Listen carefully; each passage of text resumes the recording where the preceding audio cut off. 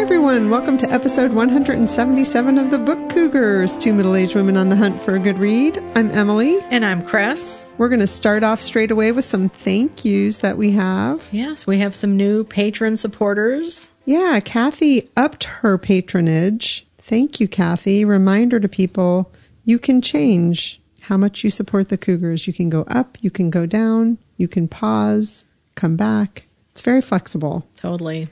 And then Anne from Washington is a new patron. Thank you, Anne. Thank you so much. Welcome to our Patreon community where we hope to do more in the coming months. Yes, indeed. You have joined and now you're automatically entered to win books in our monthly Patreon giveaways. This month we are giving away Bright and Deadly Things by Lexi Elliott. That giveaway is on March 15th. And then we also got a lovely direct donation via check from Jolene, who always annually wins the award for the most beautiful stationery. Thank you, Jolene. Thank you so much, Jolene. We really appreciate you.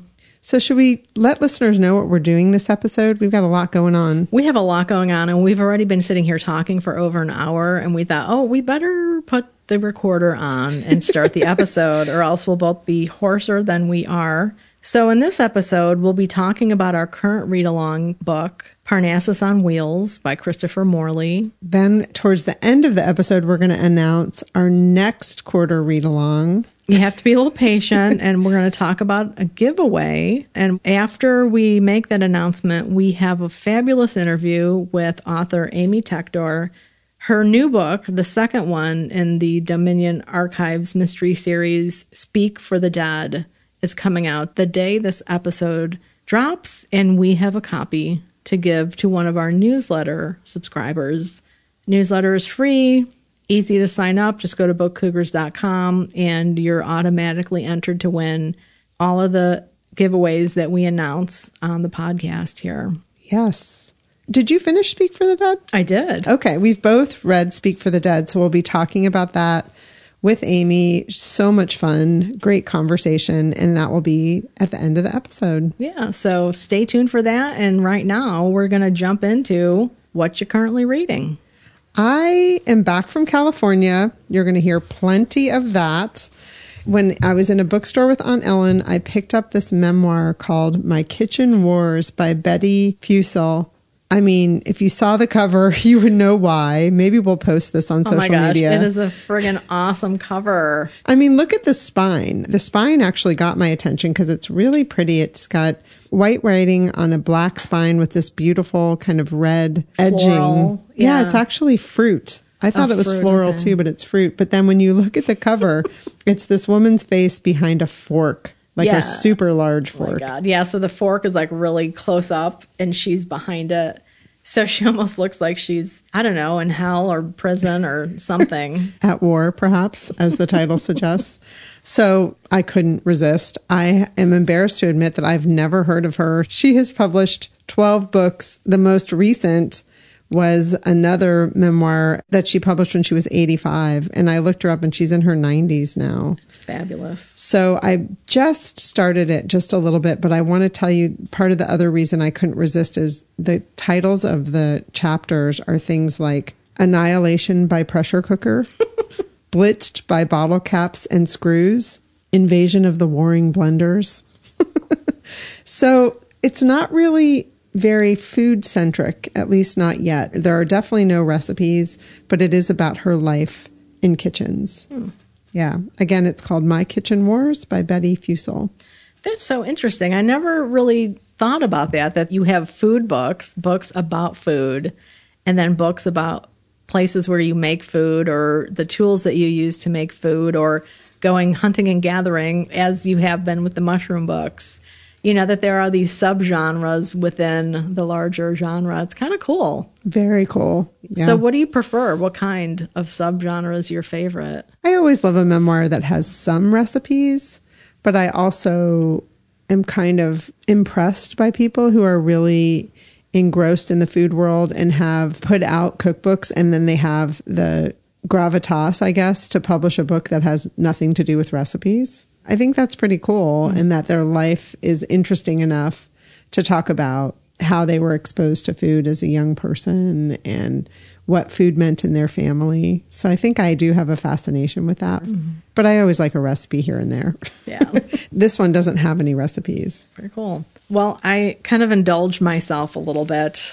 Earlier this semester, one of the books that I shared is this beautiful oversized book, The Dictionary of the Book, a glossary for book collectors, booksellers, librarians, and others by Sidney E. Berger. Now, this is a really wonderful book. I mean, it is a dictionary, so it has definitions galore of everything you can imagine about books, printing books, the history of books, things like illustrations, how illustrations are done, different techniques. So anything you can imagine about books is in this. And it's not a very old book. This first one was published in 2016, and I've been enjoying it so much. This is for my history of the book class. Each week we have a vocabulary quiz. We get a list from the professor of vocabulary terms to learn, and then we have an actual quiz, which is a lot of fun. So this book has 317 pages. Well, I was on Amazon the other day looking around and noticed that there is a new second edition of this book, and it is twice as large. Look wow, at that. It is. It's the same size, but the thickness is twice as large. Yeah. So this one is 561 pages, so a lot more in this book. And I didn't get it at first, and then I thought I can't really justify the expense because it is over $100.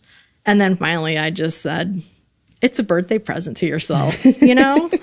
And I'm worth it. So I have been enjoying this new version. It's what I'm currently reading. It feels good in your hand, too. Yeah, they're really beautiful. The covers actually remind me a little bit of that mushroom cookbook. They're kind of like cloth and lightweight. It's not exactly super heavy, but I wouldn't call it lightweight. Mm-hmm. The cover of the first edition had like a stack of books that were horizontal. And the second edition has 4 strips that are vertical in orientation. And the first strip is a nice leather binding. The second strip is a medieval manuscript-looking text.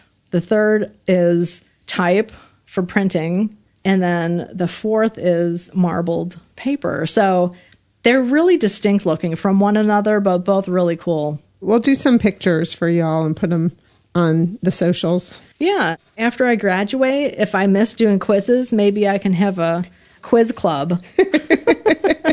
A new segment.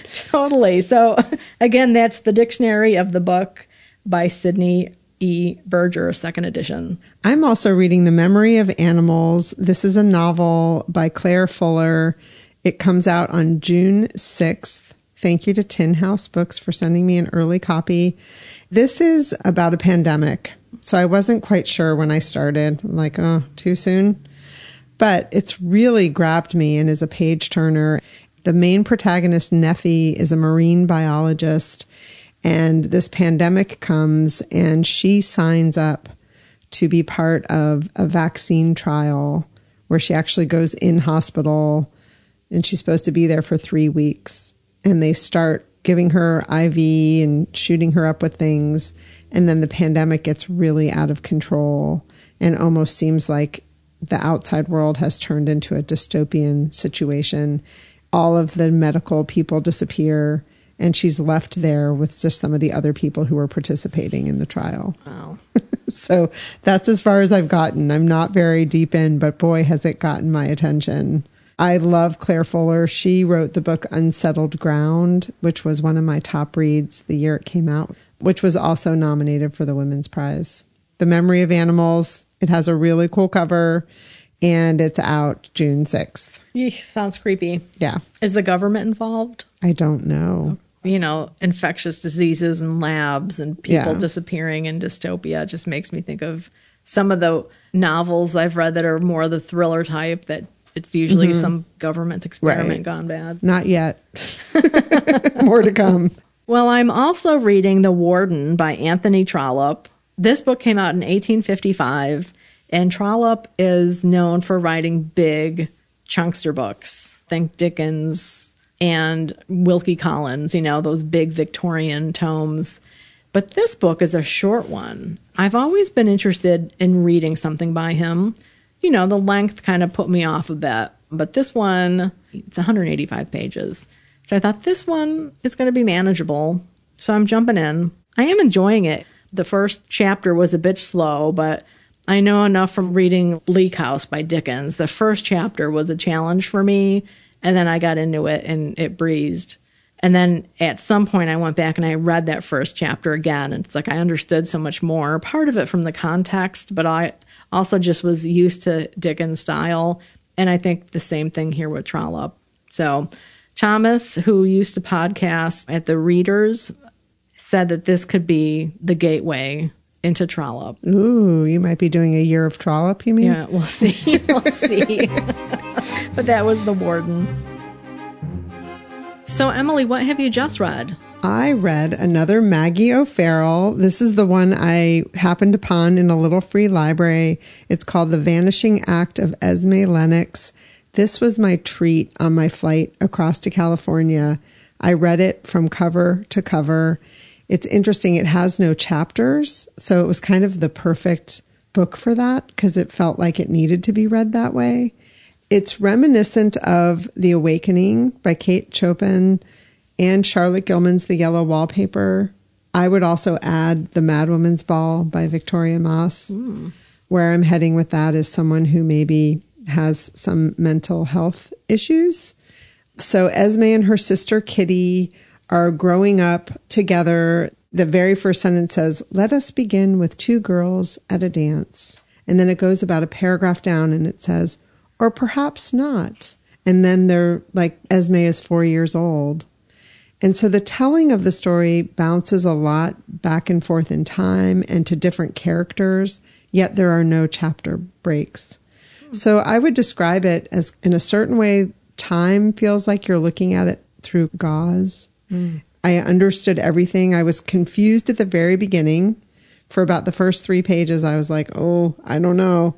And then it all began to make sense. It's about Esme's life and how she ended up spending more than 60 years in Caldstone, which is a mental institution. It also has sections with her sister Kitty, who's older now and suffering from Alzheimer's. And the way Maggie O'Farrell handled that was when it was Kitty's point of view, she put these big M dashes in front of the paragraphs because her mind is really wandering. Again, it's kind of like this gauze of Alzheimer's. So I thought that was really fascinating. But it's a tough read as far as why did Esme end up in a mental institution? I'm not going to ruin that for you, listeners. But what I am going to do, I'm learning that Maggie O'Farrell is the queen of epigraphs. So I'm going to read to you the epigraph at the beginning of the book. Much madness is divinest sense to a discerning eye. Much sense, the starkest madness, 'tis the majority. In this, as all prevail, assent, and you are sane. Demur, and you're straightaway dangerous, and handled with a chain. Wow. Emily Dickinson. Mic drop. Yeah. I mean, when I read that, I was like, ooh, I'm in good hands. Yeah. And then the other epigraph is, I couldn't have my happiness made out of a wrong and unfairness to somebody else. What sort of a life could we build on such foundations? Edith Wharton, which is also a hint. And it's interesting how you just said that you went back with the Trollope and Warden and went back to the first chapter, because I've been finding myself doing that lately with a lot of the things I'm reading. And I definitely did that with this. I closed the book, went right back to page 1 and was like, I just want to read that opening few pages again. And of course, then it totally all made sense and even more sense. So I don't think that's ever a bad idea, because I always feel a little lost in any novel that I first start. Mm-hmm. So another book in my Maggie O'Farrell-a-thon. Checking them off. The Vanishing Act of Esme Lennox. We just posted a video on Instagram of a cute little chart I made myself of all the Maggie O'Farrells. So I know what to look for and I've put them by date, and then I'm starting to mark them off as I read them. So I see 5 check marks. Yep. And so you listed them like in chronological order? Yeah, except then at the bottom I have her memoir and her children's book. So I have all the novels together and then her memoir. So I have 6 to go. Nice. Yeah. Good job. I like your chart too. It's nice and colorful. Thank you. I like playing with markers. Your wife Laura taught me about that. The other book I read was Once I Got to California. It was really funny because I've had this book as an ARC on my Kindle forever. It's now out, and Aunt Ellen had it sitting on her desk. And so I thought, I'm just going to pick it up and read it as, a nice, good old-fashioned book. And it's called Finley Donovan Jumps the Gun. This is the 3rd book in the Finley Donovan series, out from Minotaur, the same people who put out the Louise Penny books. It's by El Casamano. The opening scene of this book made me laugh so hard. Reminder, Finley is a single mom with 2 little kids. She's recently divorced and she lives with her nanny, Vero. I have to say, I've never read a character like this. They're trying to handle these children, and Vero's in school, and Finley is an author. So the book is very meta because she's always writing a book whilst you're reading this novel, which I find fun. But the opening scene, she's in Walmart or some store, and her little toddler in diapers decides, as she's going to the bathroom in a public restroom, to make an escape, go into the men's room and climb under the door into a stall with a strange man. So Finley is trying to coax him out using Cheerios, crawling on a floor. I mean, I could totally relate to this situation. Going to the bathroom when you have young children is an event. Even if you're at home, it's just an event. So it was a hilarious start to the book.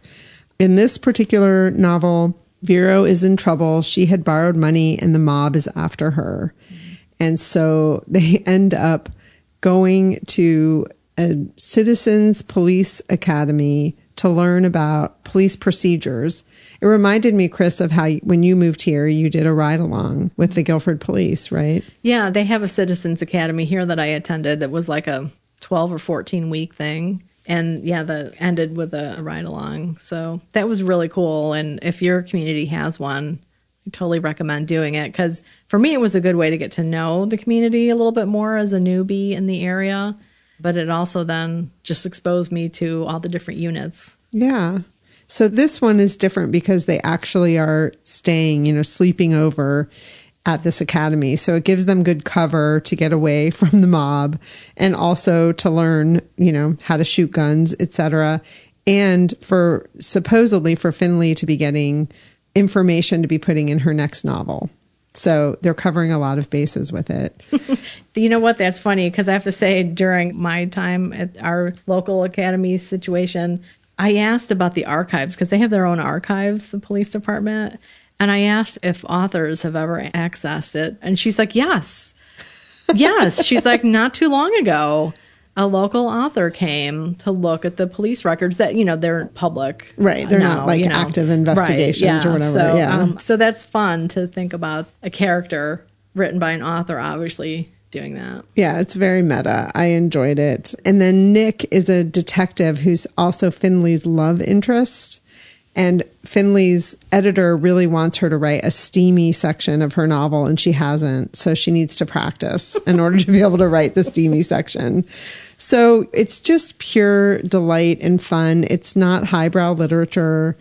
I love the character. I really do. This was a fun next 3rd installment in the series. Again, it's called Finley Donovan Jumps the Gun, and it is out now. Now, did Aunt Ellen read it already, or did she let you have first dibs? She let me have first dibs. Oh, I think she had read like the first page, and then I was like, ooh, my turn. Wow, that's love. Yes. True love.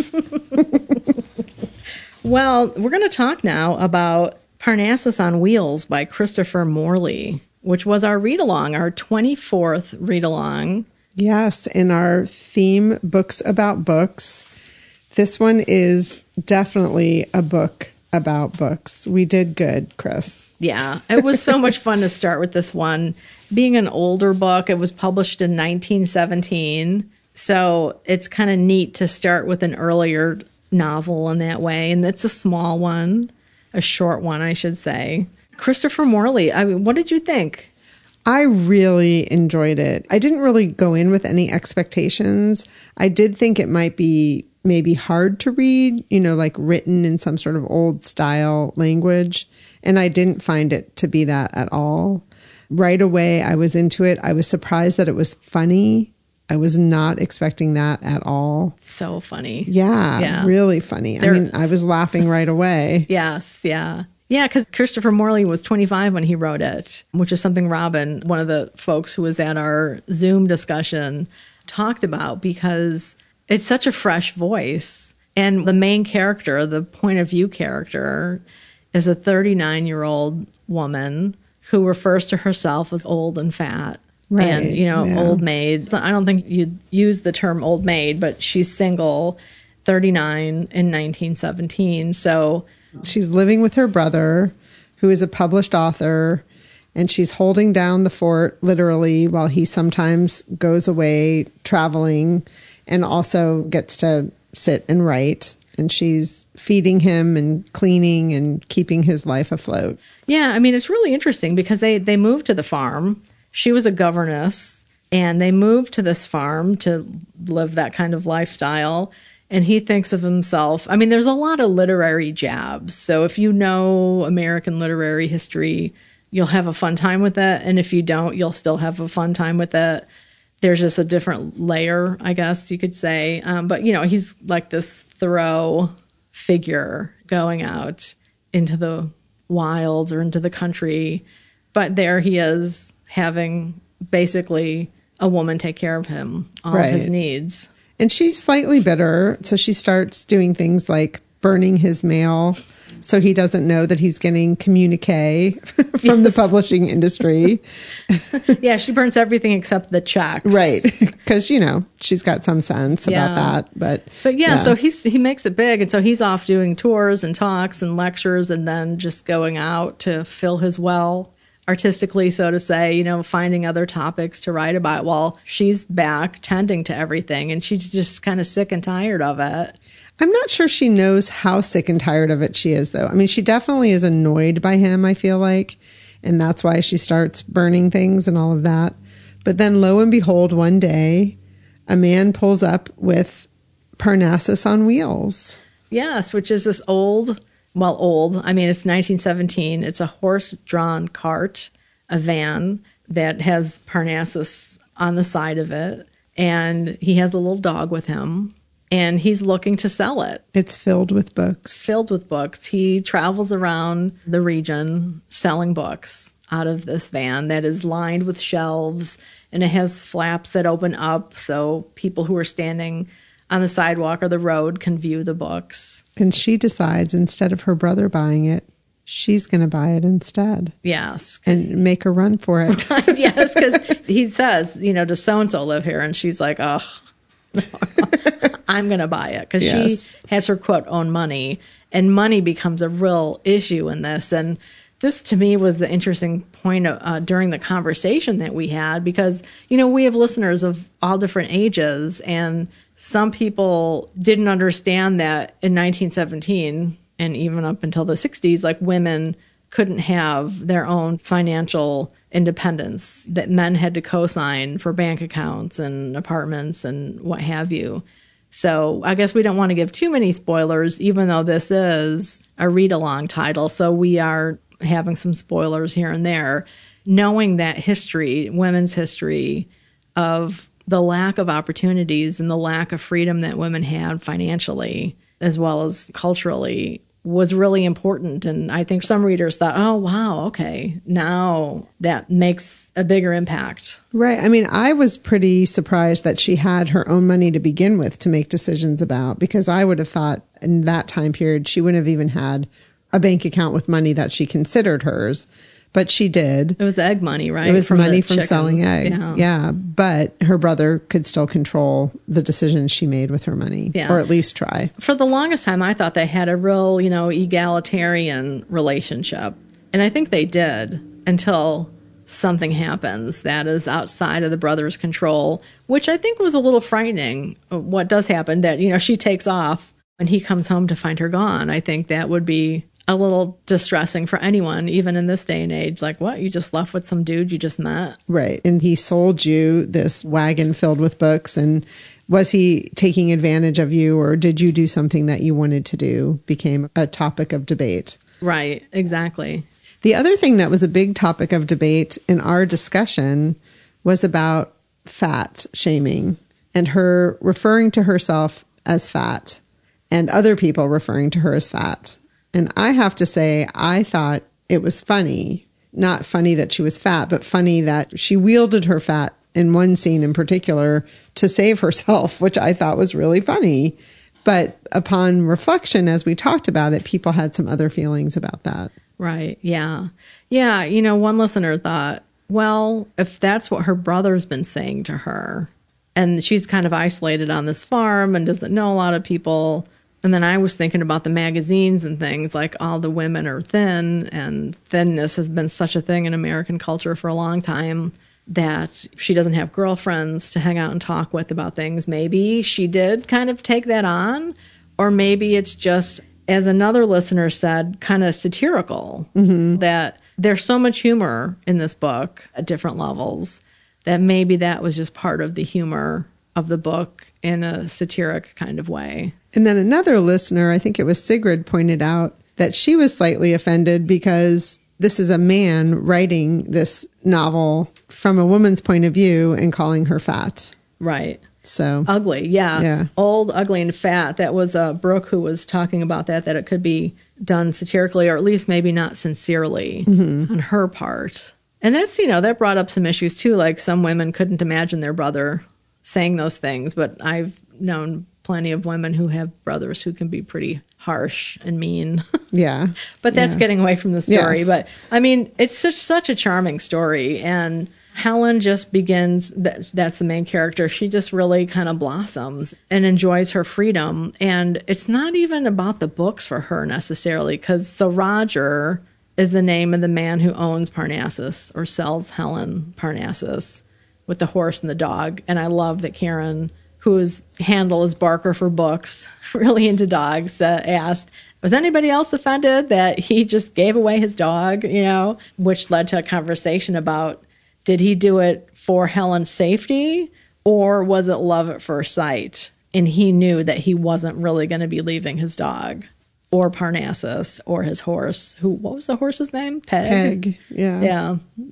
Yeah, it's a good question. But he's the real book lover. Yes, and he can really hand sell books, which is how he's been successful. Yeah, and he progresses people, which I really like, which, it's kind of like an education theory too. Like, you don't start new readers off with Shakespeare, you kind of build people up. Right. You don't want to overwhelm people with something that's challenging to understand. Right. What he does, how his business model works, I guess I should say, is that he keeps going back and visiting the same people.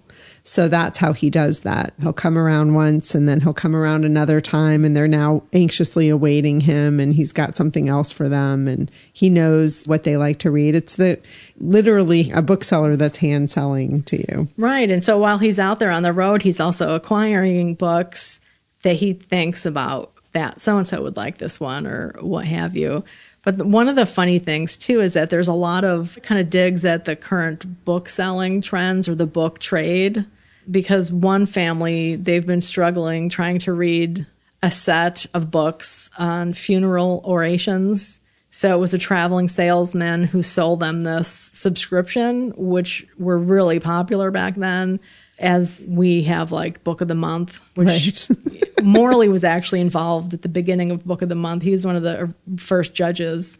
But that they would sell these to people, and it would come in the mail, subscriptions. But funeral orations? Right. Who the hell wants to read that at night by the fireplace, day after day after day? But some people were kind of like, I don't want to buy another book. I still have all these funeral orations to get through. Poor things. I wanted to be like, let's make a fire out back. We can take care of those for you. Yeah. Well, one of the things I wanted to say, and I'm a little embarrassed to say this out loud, but, I feel like I can be vulnerable with Chris. It's a safe place. There were points in my reading where I really felt like I was reading nonfiction. Like I really thought, this is a true story. This really happened. I love Helen, and she calls him Ginger Snap, you know, and I had to kind of like wake myself up from this fog of thinking I was reading a real story. Yeah, I can totally see that. I mean, because it is so fresh. The voice and the writing, I think, is really fresh. And her desire as a woman to have a fulfilled life, and thinking that at the age of 39, she was pretty much done with her life.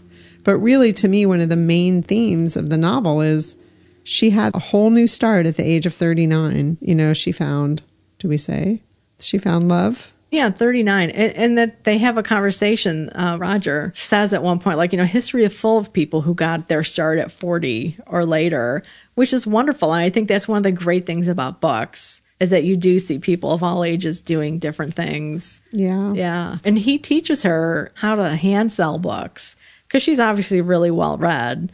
She's not on the surface as book crazy as he is, but I think she is.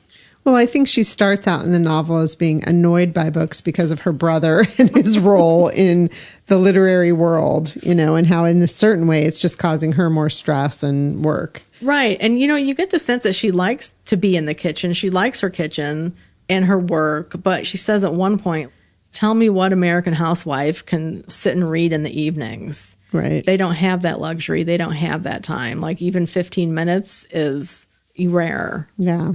I mean, when you think about 1915, like they were still using ice boxes, you know, like it was a different world. They have a lot to do. Every generation has their hardships. Yeah. I mean, some things are easier for us, but harder, and vice versa. So I don't mean to imply anything by that, just that it took her all day to do everything and to plan ahead as the sole person running the kitchen there. I just realized too that thinking about Roger, when you said she calls him Ginger Snap, so he's like this short man. She's taller than him, and he's red-haired and has whiskers and stuff. So the way she talks about him is also kind of maybe dismissive and hurtful, potentially. I wonder if a short, red-headed man reading the book would have a different perspective. Oh, I didn't see it that way. I thought it was just a really nice little...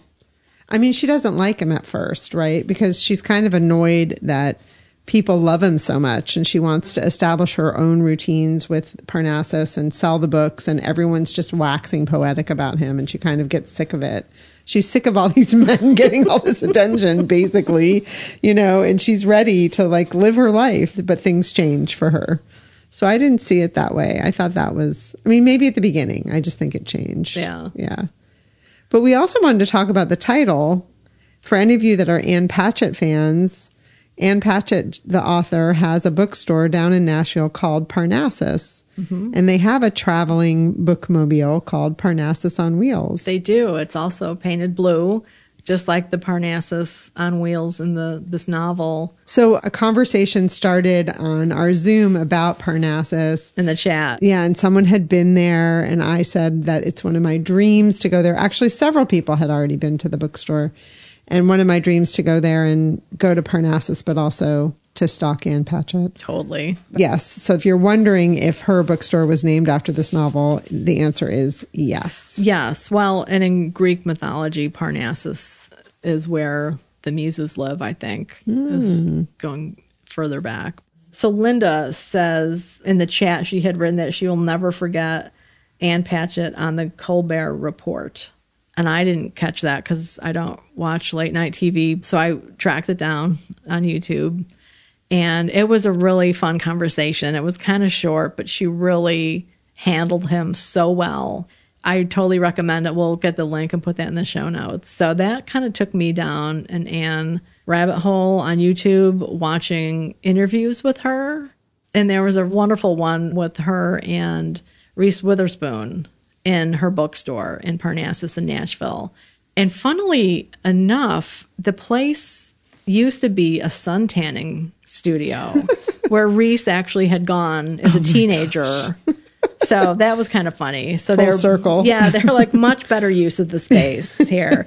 Yes, I mean, she's just such a great person, book lover, writer. I really am so happy we chose it. I'm glad people had so much to say about it because it's a short one, but it's so filled with neat book stuff, the relationship. We should also say the brother does track them down, and there's some fisticuffs that happen, that made a lot of people laugh, thinking about this little ginger snap guy and the literary brother fighting over her. It was a great read and such a fun conversation. I'm glad we chose this one. Yeah, I'm really glad to have read it. It's probably, just like happens with these things, not one I would have picked up on my own, and so glad that we did. Yeah, same. And the edition that we had from Dover also has the Haunted Bookshop in it.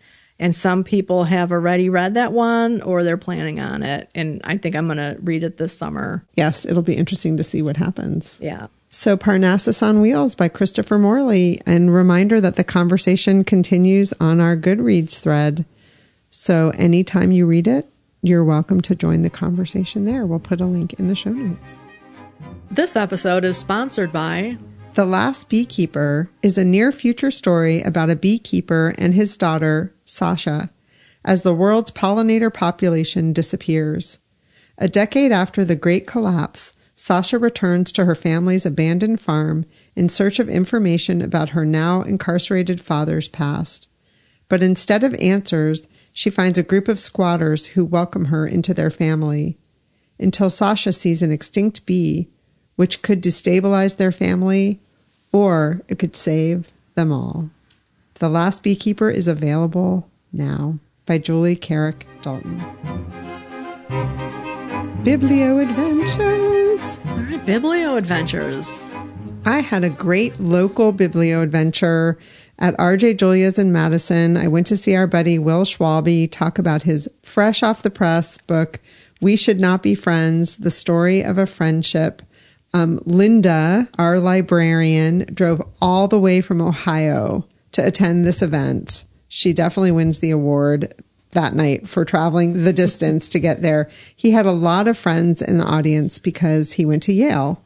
And this book is about a friend that he met while at Yale when they were both invited to become members of one of the secret societies. And this was a secret society that was invitation only, and they chose 15 students. I believe it was their junior year. It was junior or senior, I can't remember.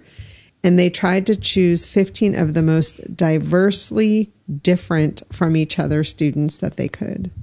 And then the whole point was for you to spend time with these people and get to know them and become friends with them.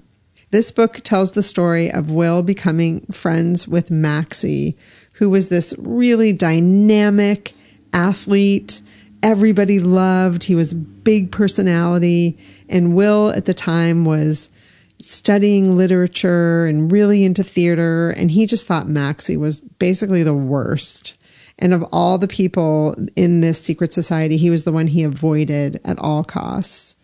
And at one point, the group of them went somewhere. They went out of town a distance, and Will needed a ride home. And the only available ride was to get on the back of Maxie's motorcycle. So he did. And the rest is history that's in this book. And it is about how he never thought he would really become close friends with Maxie. And they've now had this really many-yeared relationship together, and they love each other dearly. The event was really sweet. He read just a little bit, and then he told some fun stories. I'm really looking forward to digging into this book. One of the takeaways that Will really wanted everyone to leave the evening with was that people can become friends with a far greater range of people than we think. And what he's found is it usually has to do with a shared set of values. So you can be a very different kind of person from each other, but you have to share some sort of values in order for your friendship to grow and for you to care deeply about each other. So again, the book is called We Should Not Be Friends, The Story of a Friendship by Will Schwalbe. That's so great you got to go. I'm bummed I didn't get to go and see Will and Linda. Yeah, but you were missed. Well, I did attend the Harriet Beecher Stowe event, And next door is the Catherine S. Day House. She was a great niece of Stowe. She's the one who is responsible for transitioning the house into a museum. And her home now is also part of the campus there. So this was an event interpreting LGBTQIA lives at museums, at house museums. And they had 4 different homes represented. So Catherine S. Day was an artist and a preservationist. The one that I was most interested in was Sarah Orne Jewett's home up in Maine, which I haven't visited yet, but it's definitely on my list. Her house is managed by Historic New England, which is a huge preservation organization with homes all over New England that they're actively preserving and interpreting for visitors. And Jewett's house originally was not focused on her, but in 2018, they refocused their interpretation of the house on Sarah Orne Jewett, and also now on Annie Fields, her partner.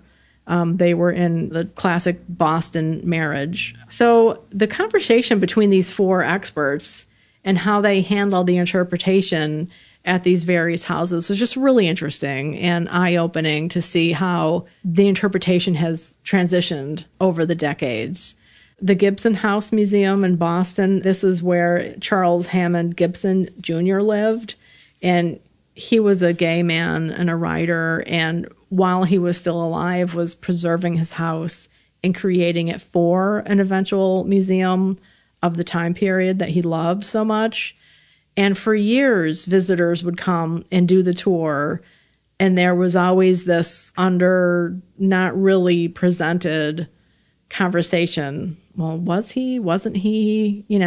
So now they make that a point that is part of the tour because it's part of who he was. So really interesting conversation. I know they recorded it to be posted, and we'll put a link in the show notes when that becomes available. Great. Yeah, thanks to the Harriet Beecher Stowe House for really eye-opening and interesting conversation. Yeah, I can't wait to get up there. We've had that on our list for a while, so we'll have to make that a spring jaunt. Spring thing. Yeah. Now, I can't wait to hear all about your trip out to California with Aunt Ellen. We had such a good time. Ellen is bilocated now, so many listeners know that when Chris and I go to New York, we often get to see Aunt Ellen, but she's now living also in Berkeley, California, where my cousin lives. So this trip was planned, and we had 5 days, and Ellen had a lot she wanted to show me. So I took some good notes. So the first morning we walked with Linda, who's another Book Cougars listener. Ellen and Linda met at one of our Zoom read-alongs. That's so cool. It's so cool. So they meet on Wednesdays and they take a walk. And the walk includes a lot of little free libraries because Berkeley is heavily laden with little free libraries. It's amazing. I mean, really unbelievable. 3 of my highlights were one made out of Legos, which was so cool. There was one yard that had a bunch of dog sculptures, and then their little free libraries were shaped like dogs, which I have pictures of and will post. And then one was the tiniest little free library I've ever seen. It was so tiny.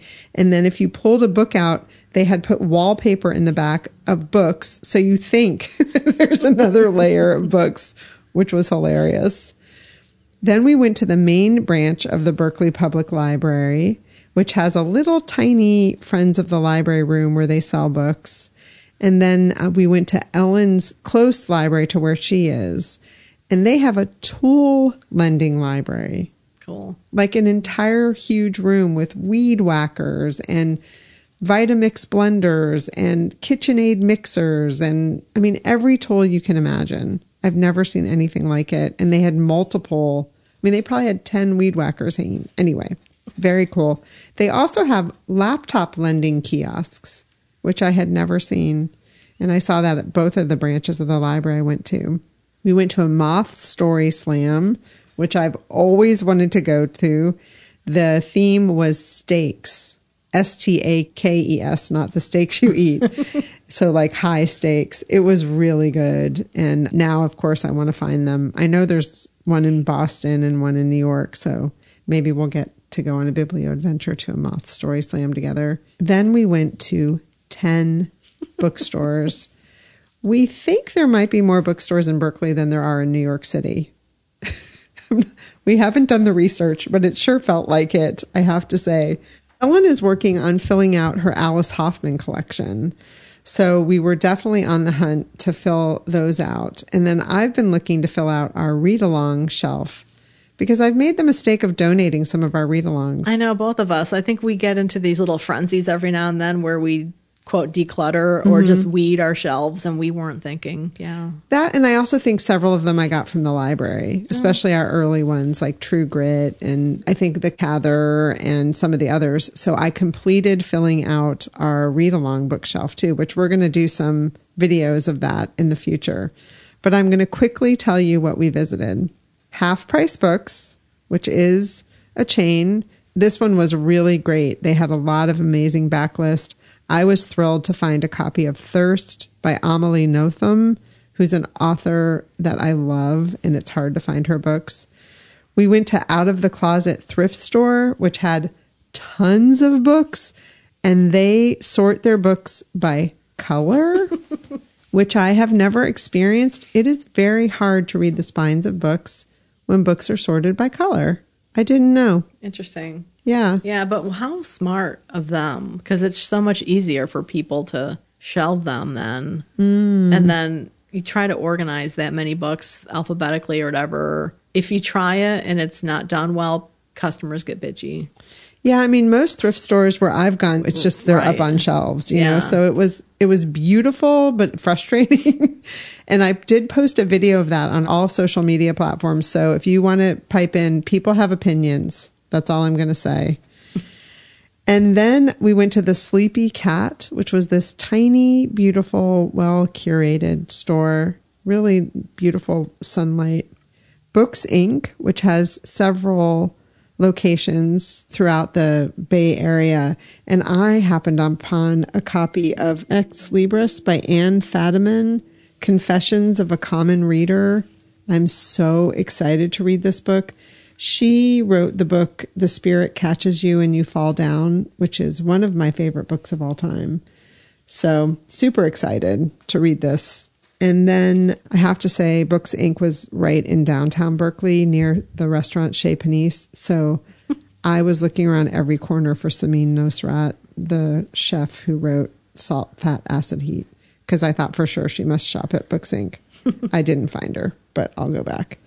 And then we went to Black Swan, which was a vintage bookstore where we picked up a copy of Carson McCullers' Heart is a Lonely Hunter. Owl and Company, another used bookstore that had these incredibly tall shelves. And it was kind of like that classic, very dark wood. And they had one of those beautiful, tall wooden library ladders. I just got shivers. Yes, I had my moment. I had a library ladder moment. I climbed it. It was really fun. We didn't get a picture. I'm sorry. And then Pegasus Books is in what had to be like an old roller skating rink. So I got my, like middle school vibe going when I walked in.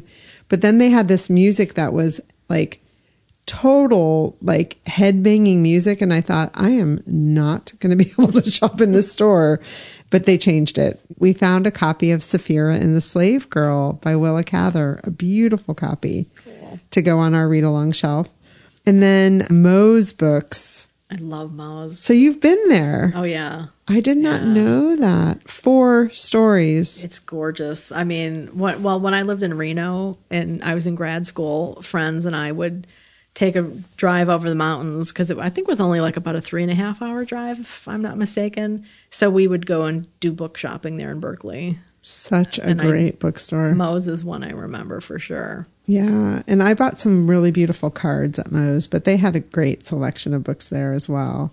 I actually think I got my copy of True Grit, too, by Charles Portis at that store. And then Spectator Books was one that was deceiving. Just from the street, it didn't look very big, but it was one of those that just kept going back and back with different rooms. And that one was used and new. And then last, but certainly not least, I spent 2 solid hours browsing in the Friends of the Berkeley Public Library bookstore, which Ellen works at. She volunteers there on Thursday morning. Go visit her. And it's huge. And it literally is a bookstore that they, like how a lot of libraries have a little closet or a little room or even shelves as you first walk in. But this is a bookstore that they curate the books, they sell them, and the proceeds support programs for the public library. Very cool. Yeah, they had a nice kids section and really large. I mean, it was multiple rooms, wasn't it? I mean, it's, from the picture, I couldn't tell. Yeah, it's really one big room, but they have it, separated into subjects and everything, and fiction, and all really well done, and new arrivals. Yeah, it was great. And that's where I got my copy of My Kitchen Wars. And I bought a really cool T-shirt for Jim because their logo's really cool. Yeah, that's cool. Yeah, they had freestanding shelves. So they had that kind of Barnes and Noble feel. Yeah. Right? Yeah. And really good light. And then they put carts out front. If you live in the Berkeley area, they put carts out front too that are free books, and they're good books. I mean, they're not, messed up old books or something. They're just books that they have a dot system, and if they've been around a certain amount of time, they move them on. That's cool. So. Yeah. Oh, neat. We had a great time. Lots of walking, lots of bookstoring, lots of carrying books in tote bags. Yes. Thank you, Aunt Ellen, for showing me a good time in California. And Linda, it was great to meet you. That's so fabulous. Yeah, really nice. Now, did Ellen buy a lot of books too? Were there things? She did. She found some Ellis Hoffmans. She's almost done filling out her collection. I think she has 2 to go. Great. And she's also rebuilding her Book Cougars read-along shelf. So that's fun. The house she's living in has these beautiful built-in shelves. So she's filling them up. That's so cool. Yeah. Nice. Yeah. Do you have any upcoming jaunts, Chris? I don't really have anything on the books that I can say. I only have one. And that is Idra Novi is out starting her book tour for Take What You Need. And she's actually doing an Instagram Live the day that this podcast drops, 2 p.m. Eastern time. I think when they do an Instagram Live, it also just stays on the feed, doesn't it? I think, for that bookstore. I'm not sure. I think it becomes a video that stays there. That's a little bit of a mystery to me. But this is via Golden Notebook Bookstore in Woodstock.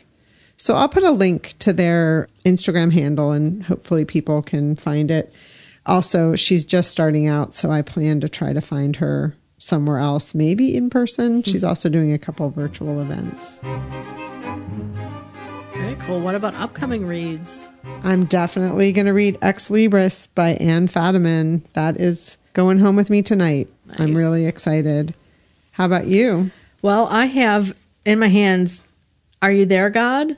It's Me, Margaret, by Judy Blume. Oh, I love that book so much. I know. What a cool copy. Isn't it cool? So I got this because Colleen, our listener, and she's been on the show a couple times sharing her biblio adventures. Colleen does an annual birthday buddy read, and this is her choice for this year. So later in March, we'll be getting together on a Zoom conversation with some of her friends. And this copy, when I first saw it, I did not like it. So it has Judy Blume at the top, and then underneath that, it looks like text, texting on a message app. It says, "Are you there, God?" ? And then another quote bubble, "It's me, comma, Margaret." And then to the left, in the response, it's just ... So I just think that is so clever and so relatable to younger people today that I love the cover now too, even though I was resistant at first. When I go home, I'm going to get out my original. I have it on my shelf. Wow. Yeah. Wow. And I'll take a picture for you and we could do side by sides. I would love that. Cause I remember the copy I read was my friend Lori's.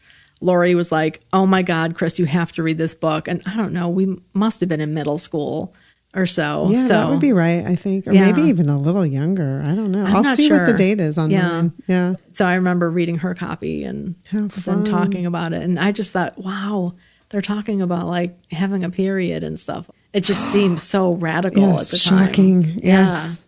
Well, what a great idea to have people read about a book and meet for your birthday. Not read about a book. Read a book in common and meet and talk about it for your birthday. That sounds like my kind of birthday fun. Totally, right? And I think this is the 3rd year she's done it. Right on. Yeah. So Judy Blume, Are You There, God? It's me, Margaret. If you haven't read it, we both highly recommend. Well, should we do it? Should we make our announcement about our 25th read along? We've been talking about so many things. I forgot that we are doing this.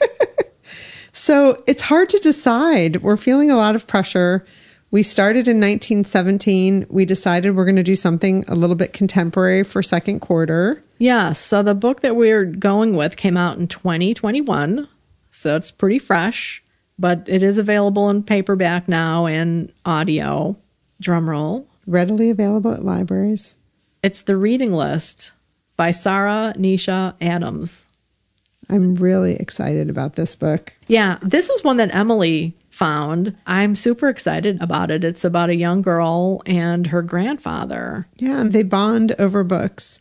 I saw just a very short snippet of an interview with Sarah, and she said she was very shy as a kid and used to go to her grandparents' house and had her nose buried in a book. And her grandfather broke the ice and started chatting with her about books, and that's how their relationship developed. So it's semi-autobiographical. It's a debut novel. Sarah is an editor and a writer from England. So super excited to read this book. Yeah, I am too. You know, I didn't know either of my grandfathers. They both passed away before I was born. So I know that they were both readers, but, you know, having never met them, I'm hoping to live vicariously a little bit through this novel. So our Zoom read-along discussion is May 21st.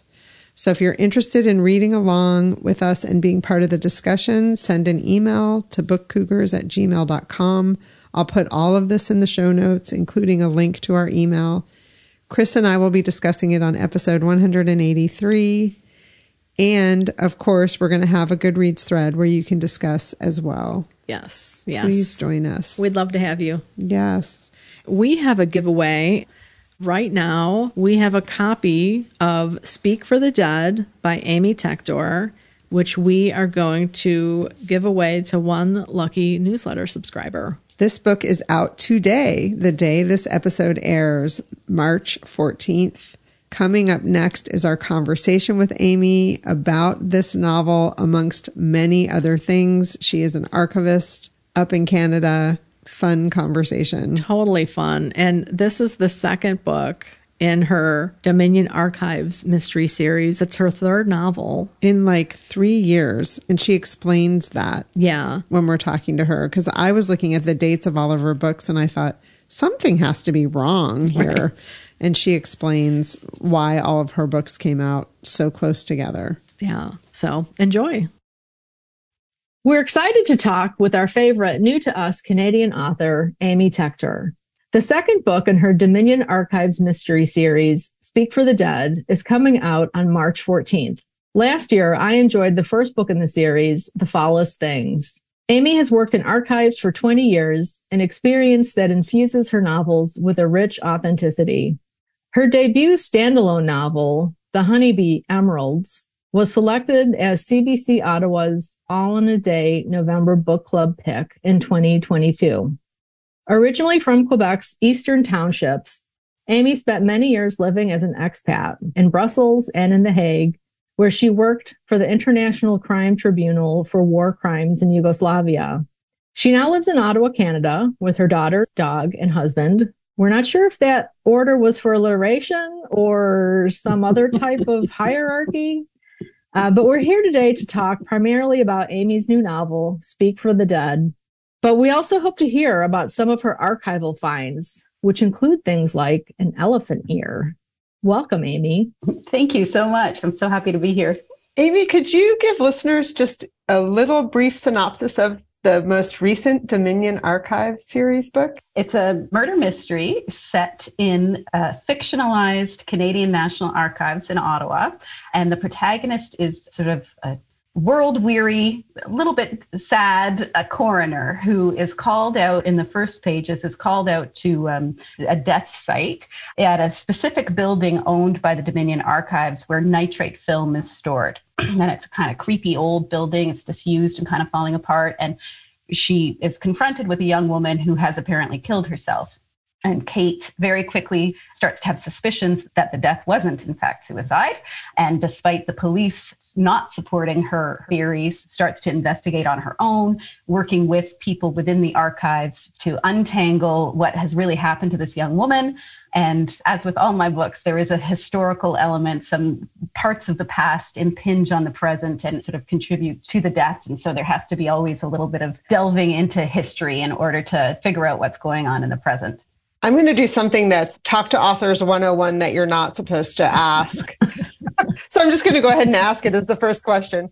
We've been told that authors hate the question, how much of this novel is autobiographical, or are you actually one of the characters in this book?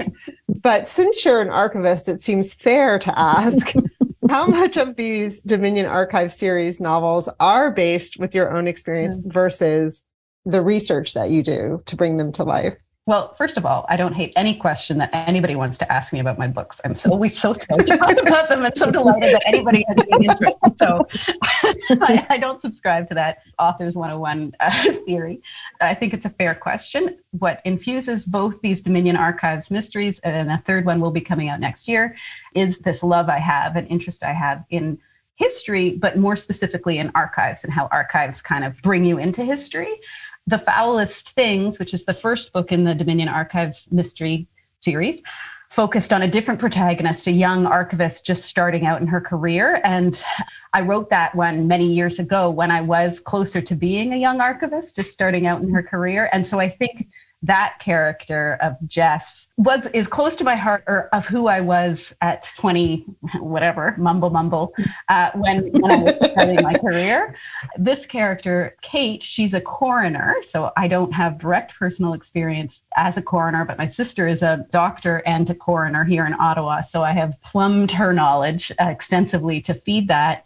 And Kate, in this novel, in Speak for the Dead, is wrestling with a lot of grief, which I've certainly experienced, and she's a bit crustier and meaner, which I'm generally more of a sunny person, but it's fun to play on that crusty, mean side as well. I have it. I don't get to express it as often. So both are there, I think. Easier to explore on the page than in real life because of their reactions, right? Awesome. Well, that's a good segue to that. I did want to ask about what it was like to write this character, Kate, who obviously very good at doing her job, but she's also really struggling with realities and some grief that occurred in her own life. And seemingly the way that I felt like the character read, she thinks she has her life together a lot more than the people she works with, who are, trying to help her, but also say to her, this personal stuff is bleeding into your work life. Yeah. What was that like to write? I really enjoyed it because I think, like, at the heart, her grief, which is discussed very early on, is that her brother, before the novel starts, has died unexpectedly.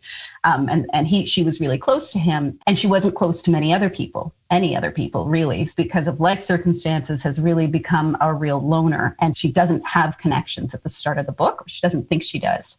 And it's a really sad, tough position to not have those connections, right? In my mind, relationship is what life is about, connecting out with other people.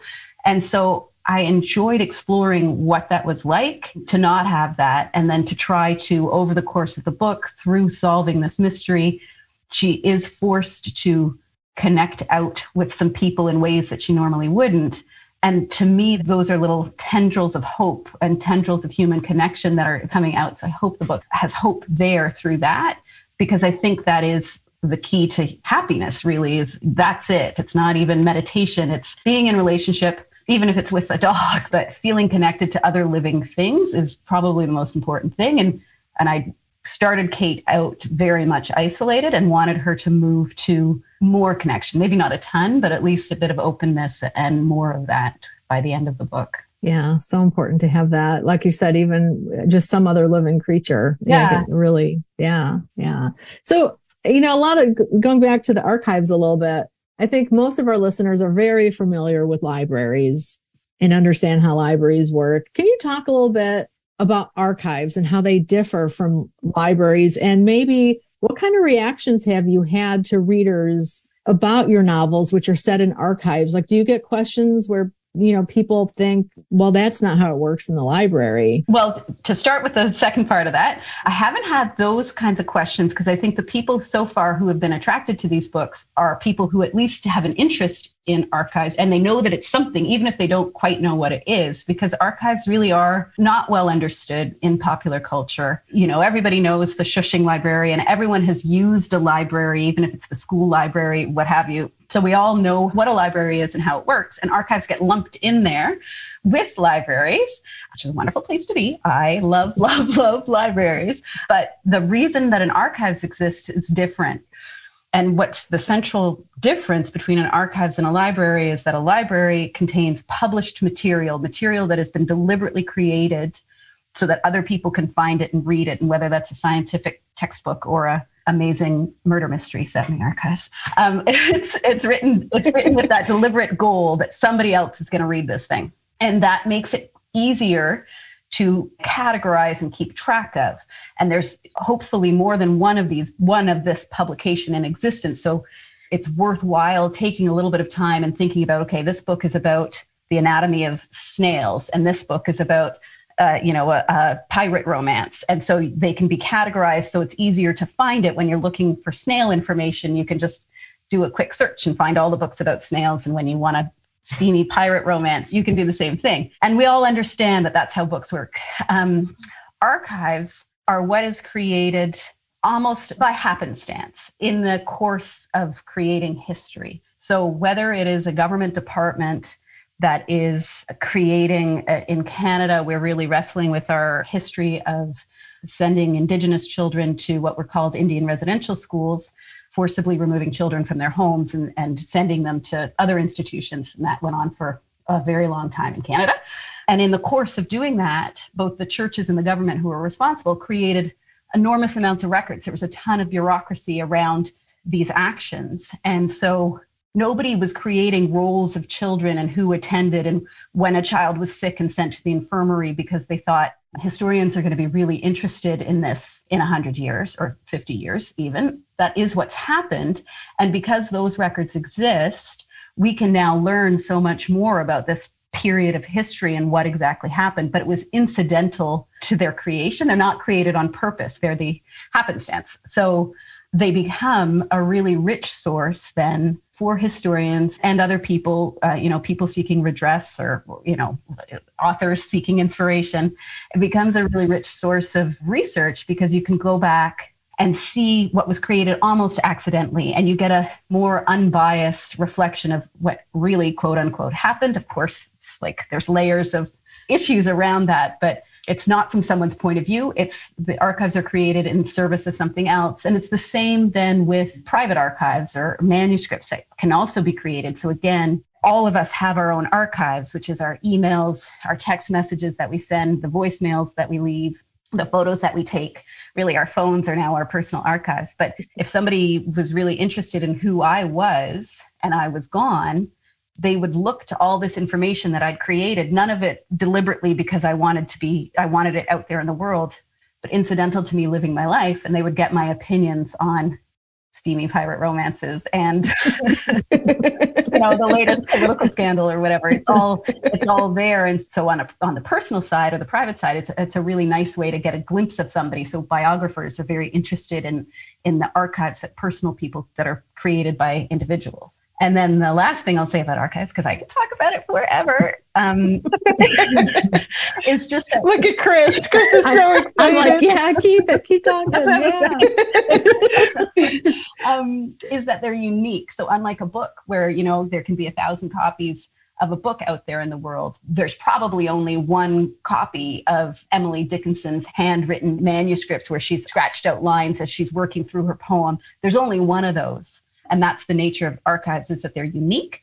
which means that they're often harder to find. You can't just sort of put in a keyword and necessarily find the information that you're looking for. It takes more research to access archives. They're usually not the first stop when you're researching a subject. You don't first go to the archives. You do a lot of other research first, and then you turn to the primary sources that are stored in the archive. Wow, that was great. I mean, what is it? I have to say, you know, until Chris started to go to library school and started to talk about archives so much, I was very naive about what an archive was. So I know a little bit more, you know, living vicariously through her now.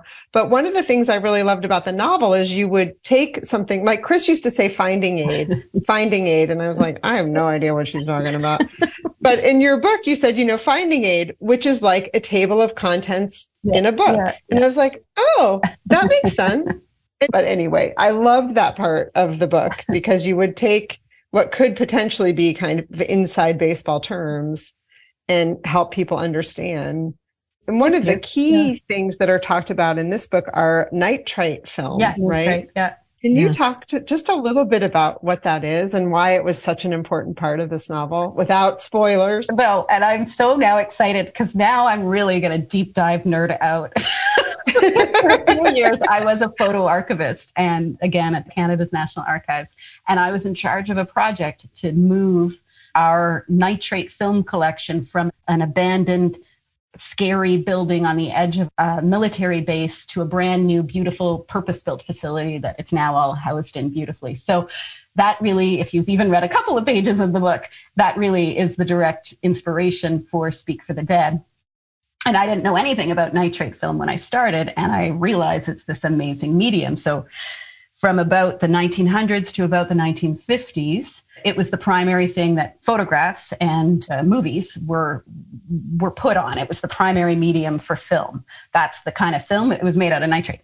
And it's a really amazing medium because it captures, unlike anything else that we've had, it captures the image in incredible detail. So it's this extremely high quality, in some respects, medium to capture image on, either moving image or still image. The problem is that it deteriorates. And this they sort of figured out, and that's eventually why it was phased out, because when it deteriorates, well, first of all, it deteriorates, so it's no longer usable, and eventually the images evaporate. So that's terrible from an archival point of view. But more pressing is that as the nitrate film is deteriorating, it off-gasses. And those off-gasses are extremely volatile and extremely combustible, so that they can literally spontaneously combust. If they're stored in an environment that's too hot, for instance, they will just start burning. And then once that starts, they produce their own oxygen. The film produces its own oxygen, so you can't put it out. So it becomes extremely dangerous. Storing old nitrate is a really dangerous hobby because it can just blow and then just burn and burn and burn, and it just feeds itself. So it has all kinds of very difficult challenges from an archival point of view. And there have been these famous nitrate fires. There was one in Canada with the National Film Board where we lost huge chunks of our heritage because there was a terrible fire. And in like films like I think it's Inglourious Bastards where there's the scene in the movie theater and then there's a terrible fire that starts because that film is on nitrate film. I think Cinema Paradiso might have a nitrate fire as well. So it was a common thing back in the day. And now, of course, they've created safety film, which is called safety film because it didn't spontaneously combust, but the quality is much worse. It's not nearly as good as that nitrate. So anyway, I find it really interesting. I'm going to sidebar and you can cut this if you want, but at the National Archives, we have these amazing First World War panorama photos. So the soldiers, before they set off for the First World War, the special photographers would travel around the country taking photos of the units, of all the people, all the men standing before the building before they went overseas, a lot of them to die, with these special panorama cameras that would sort of move slowly and get the panorama image of the full 60 men, what have you, who are about to go overseas. And the nitrate film, what we did was we're trying to digitize those so that we have an image of them and then prevent them deteriorating. But if they do deteriorate, we at least have the digital version. But when you digitize those at a high resolution, you can actually zoom in to such a degree that you can see somebody's name tag. You can see a freckle on someone's face because the quality is so high. So even though there are these enormous photos, you can zoom right in, which is really exciting. That's amazing. Yeah. And then that's one of the reasons why theaters built the projection rooms, became almost like bunkers back in the day because of that flammability and that you can't put it out, which is just so amazing. You can Google that. Like, you can find videos on YouTube of people experimenting with that. Yeah. Quite scary. I volunteered at an archives, and the archivist found a reel of nitrate film. And, you know, basically like a unit came in with hazmat and they donated it to the Library of Congress, where they have appropriate storage facilities for that type of material. Yeah, like it's the new facility that was built a few years ago. It is a bunker. If the apocalypse comes, that's where I'm headed to. It's giant thick cement walls, and it's way off in the middle of a field, far away from anything else. So wow, yeah. Get a little clay mold of that key. You have it in a special drawer.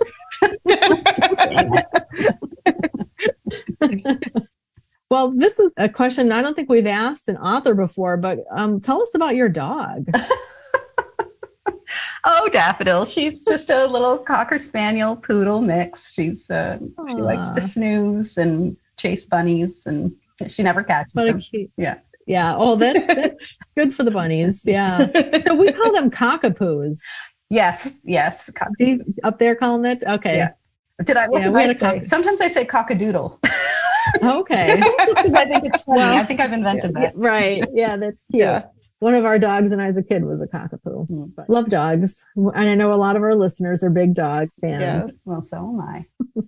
Amy, one of the things about your novels is that you really had a different path to publishing. It's a bit of a weird one, which has resulted in me having 3 books published in a 12-month period.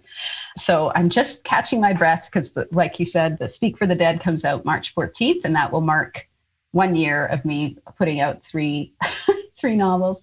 I've been writing since I was a little girl, reading, first I was a reader, then I was a writer, always writing. And, in my 20s, started writing novels and hooked up with this amazing critique group that I've been with for the past 20 years, who just, so creatively fulfilling and supportive. And so I wrote a bunch of novels, and every time I would finish one, I would think, this is amazing.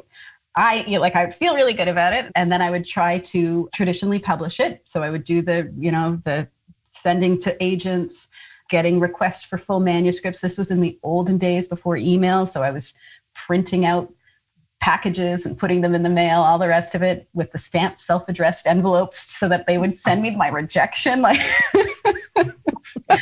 masochistic. So did you do like a yellow envelope for rejection and a blue envelope for like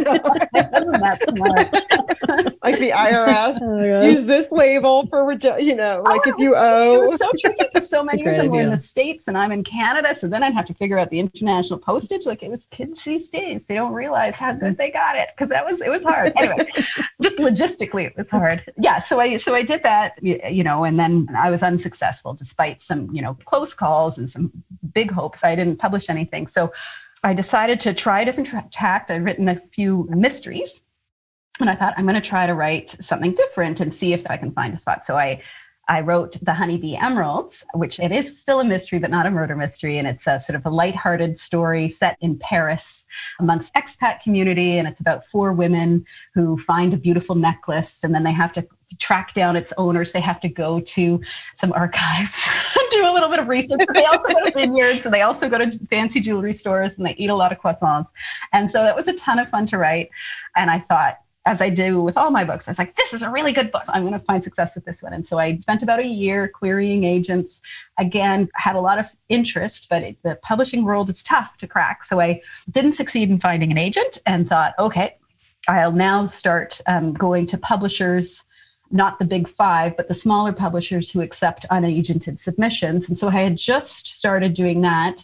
And I had a list of publishers that I had vetted to make sure, because there's some scammy publishers out there. And so I, had the publishers that I wanted. And Turner, Turner Keelate, who are based in Nashville, was one of the first ones I queried, and they got back to me right away. And I had the dream call with the acquiring editor at the time, who was like, I love this book. I stayed up all night reading it. You know, we desperately want, like, it was everything you could possibly want to hear. I got off the phone after talking to her and said to my husband, even if nothing happens with this book, I'm happy because I had a conversation with someone who's read my book, loved my book, and isn't related to me. Like that in itself was amazing. So anyway, so Turner said, yes, they're going to publish Honeybee Emeralds, which came out last March. And then I said to them, well, I've got a couple of other books that I have written in the past. Of like my many attempts at publishing, I had 2 mysteries that I was really proud of and thought were really strong, but they just hadn't hit. And they said, okay, send us both of those. So I sent them both mysteries thinking that they'd be interested in one. And they turned around and said, actually, we like both of them. You suddenly got a 3-book deal. So Honeybee Emeralds is the latest book that I've written. It was the first to be published. Foulest Things was an earlier book that I had written many years ago, and it was published in September. And then Speak for the Dead, I had probably written about 5 years ago. So they've been published not in the order that I wrote them in, but they're all now out there in the world, which is beyond thrilling. Oh, that's so exciting. Yeah. Is it confusing to talk about them since you wrote them so long ago, or was because of the editing process, are they more familiar in your brain? Well, the editing process helped because it was so nice to like revisit these with smart people, you know, who had read them as well and were giving me good critical feedback that I could incorporate. And so they are more fresh, certainly. Like, yeah.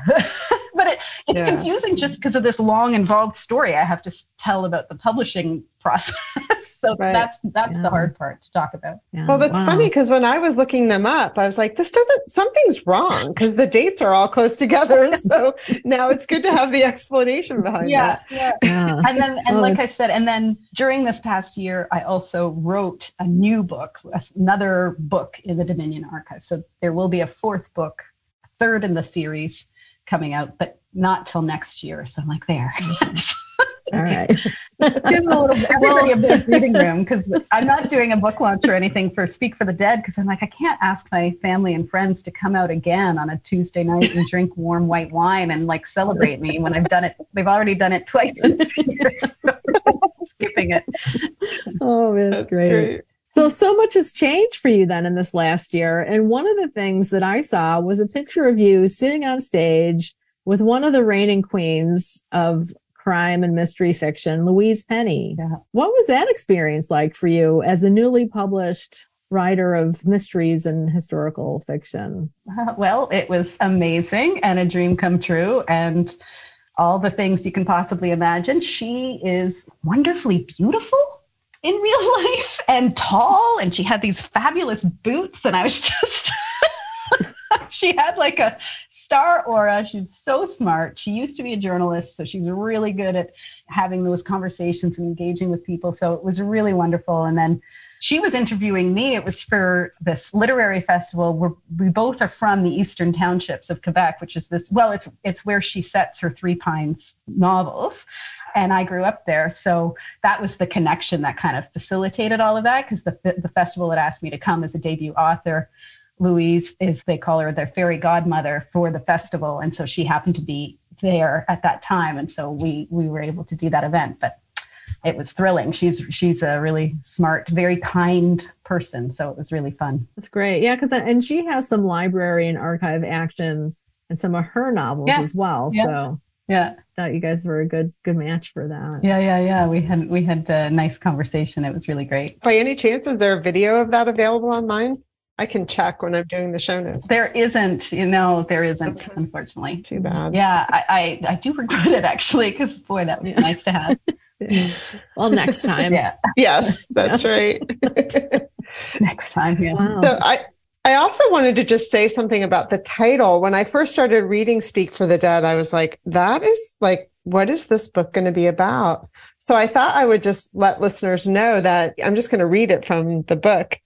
The Ontario coroner's motto is, "We speak for the dead to protect the living." I thought that was so cool. Did you think that would be the title of the novel all along? No, initially I had sort of a whole bit where Kate is really listening to a lot of her mom's old records, and there's a lot of Leonard Cohen. And so I had, I think it's Who by Fire. That's a great song. But then I learned how difficult it was to get copyright permission and how expensive. And so I had to adjust, but then Speak for the Dead was so great. And that it is the Coroners Association motto was super helpful. The Coroners Association probably doesn't charge a high fee for you to use their motto. I didn't even ask them, so. I'm kidding. I don't find out. Okay, well, we'll edit that part out now. If we're allowed to ask questions about the third Dominion novel, the first was with Jess, a young archivist just starting out. The second here was Kate, who is not an archivist, but it's dealing with an archival setting. Is there anything you can tell us at this time about the third? Yeah, the third follows Kate, because I do leave it on a bit of a, I don't know if it's a cliffhanger, but there's some unresolved business at the end of Speak for the Dead. So I knew I had to tidy that up. So we follow Kate. My publisher was like, oh, what are you doing, Amy? Because this novel, the next novel, which is tentatively titled Honor the Dead, goes actually to the Eastern Townships, because I've been wanting to write about the townships for a long time. So Kate finds herself in the Eastern Townships solving a murder there.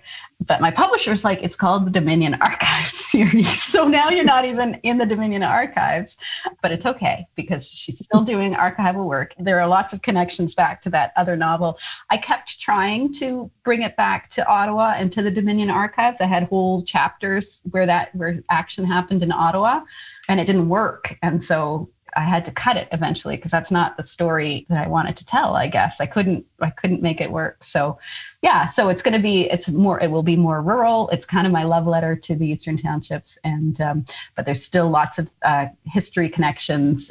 There's actually a sort of like a legend. It's based on historical fact that there's a historical figure called the Megantic Outlaw in the townships that I used to hear about when I was growing up. And so that story of this person who's on the run and hiding from the cops and getting into mischief is incorporated into the next novel. Cool. Can't wait. And that's 2024. 2024, yeah. Okay. Wow. Nice. Yeah. You might go down in history as like having the most novels published in the shortest period of time. Well, now I'm done for a little while. I'm catching my breath. That's good. Yeah. Oh, boy. Well, I mean, this has been great. I mean, we so appreciate you taking the time to talk with us today. Oh, I've loved it. This has been so much fun. Our listeners love mystery series, and it's always fun to get in on the start. Yes. So glad to have discovered the Dominion Archives series. Thank you. Oh, well, thank you so much for doing this. Before you sign off, we want to remind you about some books that are out now that we've talked about on prior episodes. Pineapple Street by Jenny Jackson, Hello Beautiful by Anne Napolitano, Take What You Need by Idra Novi, and All That Is Mine I Carry With Me by William Landy, which actually I forgot to talk about. I read that one so long ago and just felt like I read it way too far in advance, and then I totally forgot to talk to all of you about it. He is the author of Defending Jacob. He was a Booktopia author with that book. He was at one of the Booktopias. I really enjoyed this novel. Look it up, read about it, and get it into your hands. All That Is Mine I Carry With Me by William Landy. Thanks for listening to The Book Cougars with Chris Wallach and Emily Fine. We'll be back again with another episode in 2 weeks. Until then, come chat with us on social media, Goodreads, or email us at bookcougars@gmail.com. If you'd like to help support our podcast, please tell others about us, leave a review wherever you listen, and consider becoming a patron. Even $1 a month is a big help. Learn more about that on our website, bookcougars.com, where you'll find the show notes for this and all of our past episodes. Thanks, everybody. This episode was edited by Pat Keogh Sound Design.